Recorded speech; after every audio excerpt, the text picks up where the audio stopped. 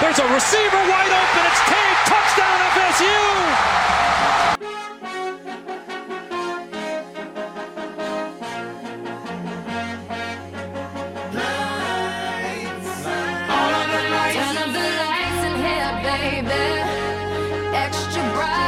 Y'all to see this. Turn up the lights in here, baby. You know what I need. Want you to see everything. Want you to see everything. Hey guys, and welcome to another episode of Draft Daily. Today I'm joined by another special guest, Jeff Lloyd. He hosts Locked On Browns podcast. He's a huge Florida State guy, so we're going to talk Auden Tate with him today. Jeff, how you doing? Couldn't be better. Obviously, this time of year, everything picks up for guys like, you and me, Elliot. Just so busy talking ball, to the wives and girlfriends, we love you all. And come May, anything you want, anything you need, we're here for you. Yeah, absolutely. My girlfriend keeps saying, now football's over, so when can we do stuff on the weekend? And I was like, talk to me at the end of April, after the draft. And she doesn't like that answer, but you know what? That's the life we live. So let's jump right into Auden Tate. I know you're a Florida State fan, right? So you've watched as much Florida State as anybody.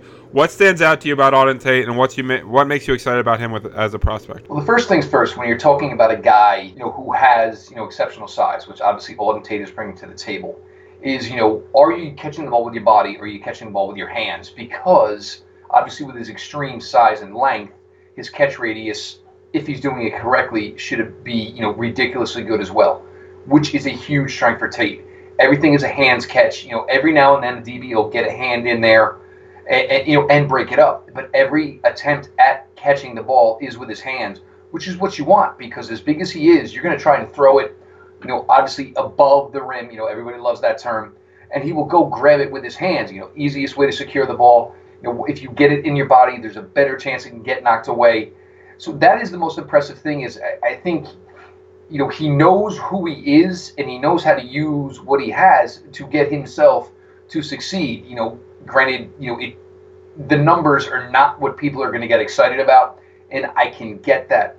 But if you go down and you look into each individual catch, and look, I'm a Florida State diehard. I watch every game. I watch every snap, and it's been this way for over 30 years.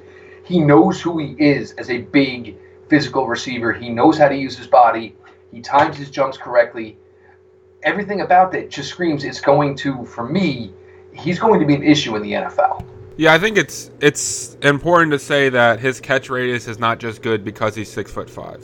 Exactly. And I think that's huge, right? Because we talk about catch radius all the time, and then we just say, well, this guy's 6'4", so he's got a big catch radius. And Auden Tate's gonna have a good vertical, but he also's got really good body control. He can make those contested catches. He only dropped 2 catches on the year. I think his drop rate was under 5%, which is good. And like you said, he catches the ball away from his body, and he catches the ball through contact really well.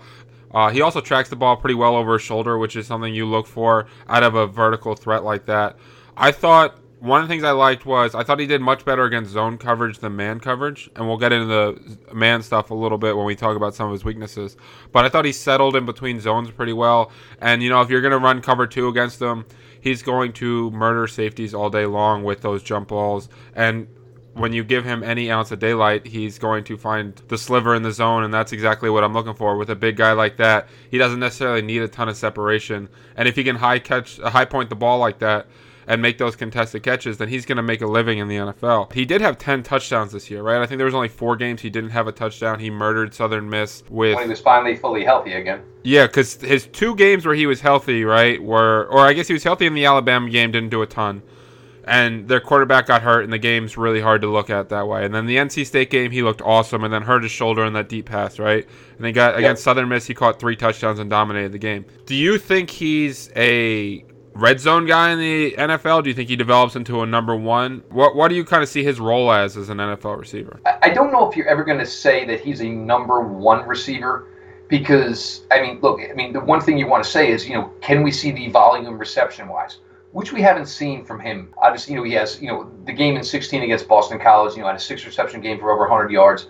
Had the 9 for the, 180 against NC State, which was essentially within about, 20 minutes or so of actual action.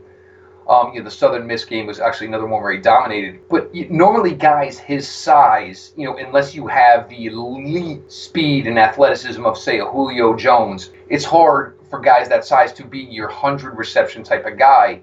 And nowadays, it kind of seems like the wide receiver one shift to the guys that are going to get you the high volume of receptions, your Antonio Browns, your Odell Beckhams, those type of guys. I think he's the perfect complement as a 2 because it's going to be really difficult to put him in solo coverage. Because what you see, and you see this from a bunch of different quarterbacks that he did play with while he was at Florida State, is there's a, throw it up, all right, put it a little high and outside, and he can go get that. Put it low and outside, and he's got the body control, like you mentioned, to go and do that as well. He adjusts to the football very well. He adjusts to the football like a much smaller wide receiver. So I think he portrays as a number 2, but when you have him and you're going to say, well, you know what, I want to open things, say if it was an Amari Cooper, I want to open things up for Amari a little bit, on some digs, 8 to 10 yards. Well, if you're going to send Tate, through the middle of the hashes, you cannot have, as a defensive coordinator, one guy responsible for him. He's going to eat you alive. So, you're going to hit a couple of those, and then, look, it's open for the backs. It's open for the tight ends. It's open for the quick crossers to your second, your third, whether it's, your first of Amari Cooper or your slot wide receivers. These guys are going to feast off of this because he does win deep. And a lot of times when you're going to face offenses of that caliber, you got to put yourself in a bend but don't break scenario. And he's the guy. He's going to be more of a chunk play. You're not going to see a 7 for 77. You got a more chance of seeing a 3 for 77 from a guy like Auden Tate. I think that role also really brings up the fact that he is like a high ceiling prospect, right? Like I think no matter what, he's going to have a role at least in the red zone in the NFL. Yeah, well, he's great at. I go back to this, and it's weird that I use another Florida State guy. But the Ravens on the Super Bowl run where they, beat San Francisco, they kept running this route to the playoffs where, Flacco, they would get in the red zone, Flacco would fire the ball to the crossbar, and Anquan Boldin would beat everybody on the field to catch it. Auden Tate now, who's a bigger guy, who probably has a better vertical, he's feasted on these type of routes. You just can't defend it. Nobody's got, 6'4" defensive backs with arms that are probably going to be close to 33 and a half, 34 inch, long, 10-inch hands. Those guys don't play defensive back. It's just, you can just tell anybody, aim for the crossbar, and he's going to take it down. Yeah, absolutely. And the thing is, like, his ceiling is very high because if he ever does develop as a complete wide receiver, then, you almost start talking about Calvin Johnson. Now, that's not my comparison for him, and I'm not saying that he's going to be Calvin Johnson. I'm just saying that size-speed comparison at 6'5", if he did develop and hit his ceiling, you're kind of talking about a player that's going to be a dominant number 1 receiver. But the role you're talking about means that he's not forced into doing that. He's not going to be seeing double teams, and he's going to open up everything else for the offense. So I do like that. But let's talk about some of his weaknesses. I'm going to say something I noticed, and you tell me if you noticed this and what else you saw. So I mentioned earlier in man coverage, I thought something he did far too often was just almost rely on his contested catch ability, where if he didn't get open on the line of scrimmage, he almost put 2 hands on the receiver and just started running down the field with the corner, gaining no separation, just looking for the opportunity of a jump ball as opposed to trying to really run routes and have a developed route tree. Is that a fair criticism? And if not, what did you see? And do you have any other weakness concerns in his game? I do agree with you because the problem is, look, he's a long strider. He is. So, when we typically talk about our fantastic and our excellent route runners, Julio Jones of the world, exceptions, you talk about your smaller guys who the feet are 10 times quicker, the strides are shorter. They're able to pick them up and put them down a lot quicker.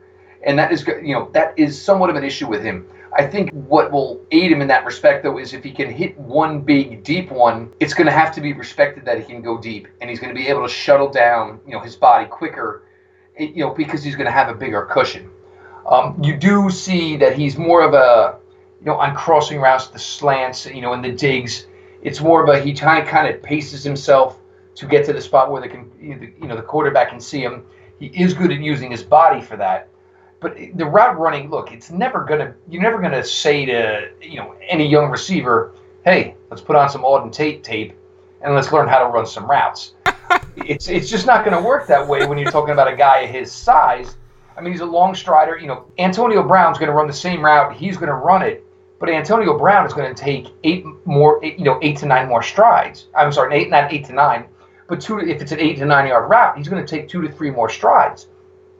and he's able to, with all, with the body weight and the action within, running the pattern, you're going to be able to create separation off that because the D-back's got to react to it. Auden Tate, it's a lot more, it's longer, it's elongated, it's just not nearly as pretty as it's going to be as a guy of 5'10", 6 feet, Odell Beckhamish. Those guys make the routes just look pretty. And it's a lot harder to do when you're 6'5". No, I agree with that. I'm not trying to say that I need him to be an Antonio Brown route runner. No. I understand what you're saying. I mean, I 100% understand what you're saying. It's so much harder for a big guy to move like a little guy. And there's, they can cheat.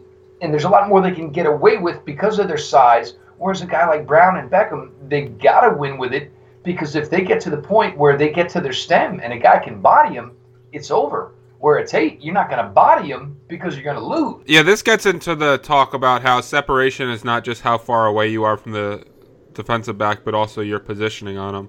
So I think that if he improves in that area, his contested catch ability and his basically ability to play power forward and just box defensive guys out is going to be even better. So I'm not necessarily looking for him to run routes like Antonio Brown because, like you said, that's never going to happen.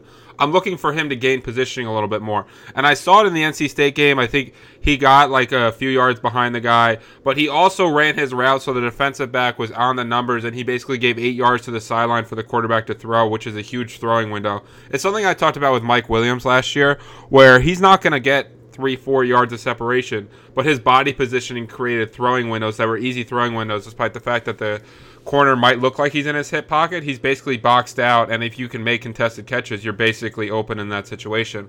So that's the next step I want to see for Auden Tate, and I think he can get there. And if he does, then he's going to be a very good receiver in the NFL. I think one of the things when you're talking about a bigger guy, and Mike Williams is a perfect example, is it's not so much the yards of separation as much as it is, north and south. That's where catch radius comes in because it's, that's east and west. Guys like Williams and obviously Auden Tate, they have that because, with the long arms, it doesn't matter. Even if the guy is right up on you, if he's right up on you, he does not have the arm length you have. And Williams was a great example of it. I think Tate is a little better with his hands. Mike Williams grew on me as the year went on. I was a little tough, and I actually had somebody come back and say, hey, Jeff, cut the kid a little slack. He's coming back from a broken neck. Let him find his way. And as, Williams' last year at Clemson went on, I was like, you know what? Yeah, I'm a little bit more on board. Obviously, it's been tough for him, his first year with the Chargers with the injuries. The separation, like everybody wants to just view the separation that way, but they don't keep in mind the ground up separation, the left to right separation that these guys have when they are this type of big, physical, and long, and add in the hand size as well. It makes it so much easier for a target to throw to. And a lot of times you can say, yeah, I can see there's a body behind there, but, unless the guy is equal, which is never going to be the case as far as a safety, unless it's Cam Chancellor, because there's not many safeties that size, you've got the advantage because, your guy has all those, traits of, the length and all of that to win. Exactly. It basically becomes like a rebound situation almost, right? Like where these guys are basically Andre Drummond, and yeah, there might be someone else in the box right there next to him, but Drummond's going to get that rebound most of the time. And I know I just brought it to basketball, but just trying to say that I know it. Just because someone's there doesn't mean that they're not open and can't make that catch. So with that, all that being said, because I think we kind of talked about, his upside, his limitations, and kind of what his weaknesses are that he can improve on. Do you have a comparison for him? I do have a comparison, and I do not want to make it strictly athletically. This comparison is certainly not athletically. But if you look at what Pittsburgh was hoping Martavis Bryant was going to be for all these years, a guy that they could say, you want to know what? We need a big vertical chunk play. We can go to Martavis here. Granted, Martavis obviously, runs a lot faster than Auden Tate does. But that type of thing, and what they wanted, and look, we may not call your number as much as we're going to call other guys, but we're confident when we do call your number, you can do what you can. And obviously you see it even with Bryant this year, and as frustrated as he was a presence that defensive coordinators and defensive secondaries had to deal with because a big man who can get deep, is going to draw attention. Obviously, Juju Smith-Schuster feasted off of this. A back like Le'Veon Bell feasted off of the fact that you had to put some, concern deep. Obviously, Antonio Brown, that's, goes without saying. But when you have a guy that, even if he's, whether you're putting him in a, a shorter deep slot, and you send him down the middle. A guy of that size, and Bryant's touchdown against Jacksonville right before the half there, prime example. If you can do something like that, which Tate is capable of, that was what won the Wake Forest game for him. With one arm, they hit him on the all-day crosser route, 40 yards or so for the touchdown. You can do that. It just opens up your offense so much when you have guys who are rack guys, run after the catch, that type of thing. He might not get his number nearly called as much, but you put him in a Martavius Bryant type of role where you have guys who are better, who are really good route runners, really good after the catch. You're going to get yourself to, you should have an offense with a decent quarterback where you're putting 28, 30 points up a week. Yeah, I like that role. And it also tells you that just because his numbers might not be huge one week doesn't mean he didn't have a major impact on the game. And that's where stats can lie to us sometimes. Well, one thing I do want to say, though, is the first 5 games, he had a touchdown a game. And he was at about between 330 and 350 yards for the first 5 games. You equate that out over 16-game season, you're talking a 60, around 1,000 guy. You should see double-digit touchdowns. I think those are realistic numbers for him. Now, keep in mind, this was based on the fact that the entire program, once Francois went down in the Alabama game, everybody kind of checked out a little bit. Because, this was a team with national championship aspirations. And now all of a sudden we're throwing in a 168-pound freshman quarterback. Guys, look, let's just do the best we can. It went from national championship to let's just do the best we can and get to a decent bowl game. Yeah. No, the NC State game, I think, was the breaking point in that, where I thought they got up okay for the game. And then when they lost that game, it's like, well, everything's now out the window of all of our goals. They kind of quit. My comparison for him is I think he's maybe a little bit more athletic, Devin Funchess. So one of those big guys that post people out. Like Funchess played tight end some in college, but just an idea of that he's not always going to be wide open, but there's going to be a lot of plays that he can make. I think he's probably a little bit better in contested catches situations than Devin Funchess. But that's the kind of role I envision, and where, it might take him a year or two before he really starts to come on and people appreciate that talent. Do you have a landing spot you'd like to see him go? Well, personally, for my Locked On Brown listeners, if they could keep their everyday receiving core, and you have an issue, obviously, with Corey Coleman with his health, Josh Gordon, obviously everybody knows, but where you could have a consistent, where you could put Tate on an outside, you could rotate your inside guys, whether it be Duke Johnson, whether it be David Njoku. Josh Gordon played a power slot at Baylor. Corey Coleman has familiarity with the slot position at Baylor as well. You can consistently run deep routes with Tate, and then you're just basically creating mad chaos with the other 4 guys you have on the field in, whether it's, second and long, third and long, and those type of passing situations. Another one, the Giants wouldn't be terrible either. You put him in that because Odell can do everything. Evan Engram, Sterling Shepard, these guys have all showed that they can kind of run all sorts of routes. So if you have a guy who, and I don't want to label Auden Tate as a one-trick pony, but maybe it's more he excels at that type of thing, it's just going to open things up so much for everybody else. Yeah, no, I agree. And then if Bruce Arians was still in Arizona, I would like that fit because Larry Fitzgerald could work underneath. They have other vertical guys that like taking a lot of deep shots. It's a little tough with Arizona because it's even with Larry, it is what was and is what was going to be. That's the toughest part there. Yeah, no, agreed. And with Bruce Arians leaving, if this was a year ago, I might say that. So I like the Browns because I think he mixes and matches with that. And Todd Haley really likes taking those deep shots, and he could have that Martavis Bryant role and become a red zone threat. That's kind of where I went with it, yeah. Yeah, so I like that one there. Jeff, I just want to thank you for joining us, man. Your knowledge is awesome with receivers. Why don't you tell the people where they can find you? Guys, obviously, follow me on Twitter at Jeff_LJ_Lloyd. The podcast at Locked On Browns. We're going to get Elliot on here, guys. He'll be on. I got so many plans here. It's just we want to get through the combine, and then everybody's kind of got their firm grasp on everybody, and all the guys are with, and all the guys are maybe kind of a little bit down on. And a buddy of mine here that I've kind of met through the Browns, Stephen Thomas. We've kind of started this little site. He's kind of put it together through just an account he started. He's done a Browns daily mock draft through Fanspeak for over 2 years now, almost. It kind of picked up. We had people that wanted to do it. So now every team is represented. It comes out every day. So dailymockdraft.com. So I have a little fun with it. Some people, kind of rag on it. But for the casual fan who only knows the top maybe 20 players. It's a way for them to just learn names, which we keep putting out every day. And these guys, they've responded. The initial return on what everybody's seeing is they really like it.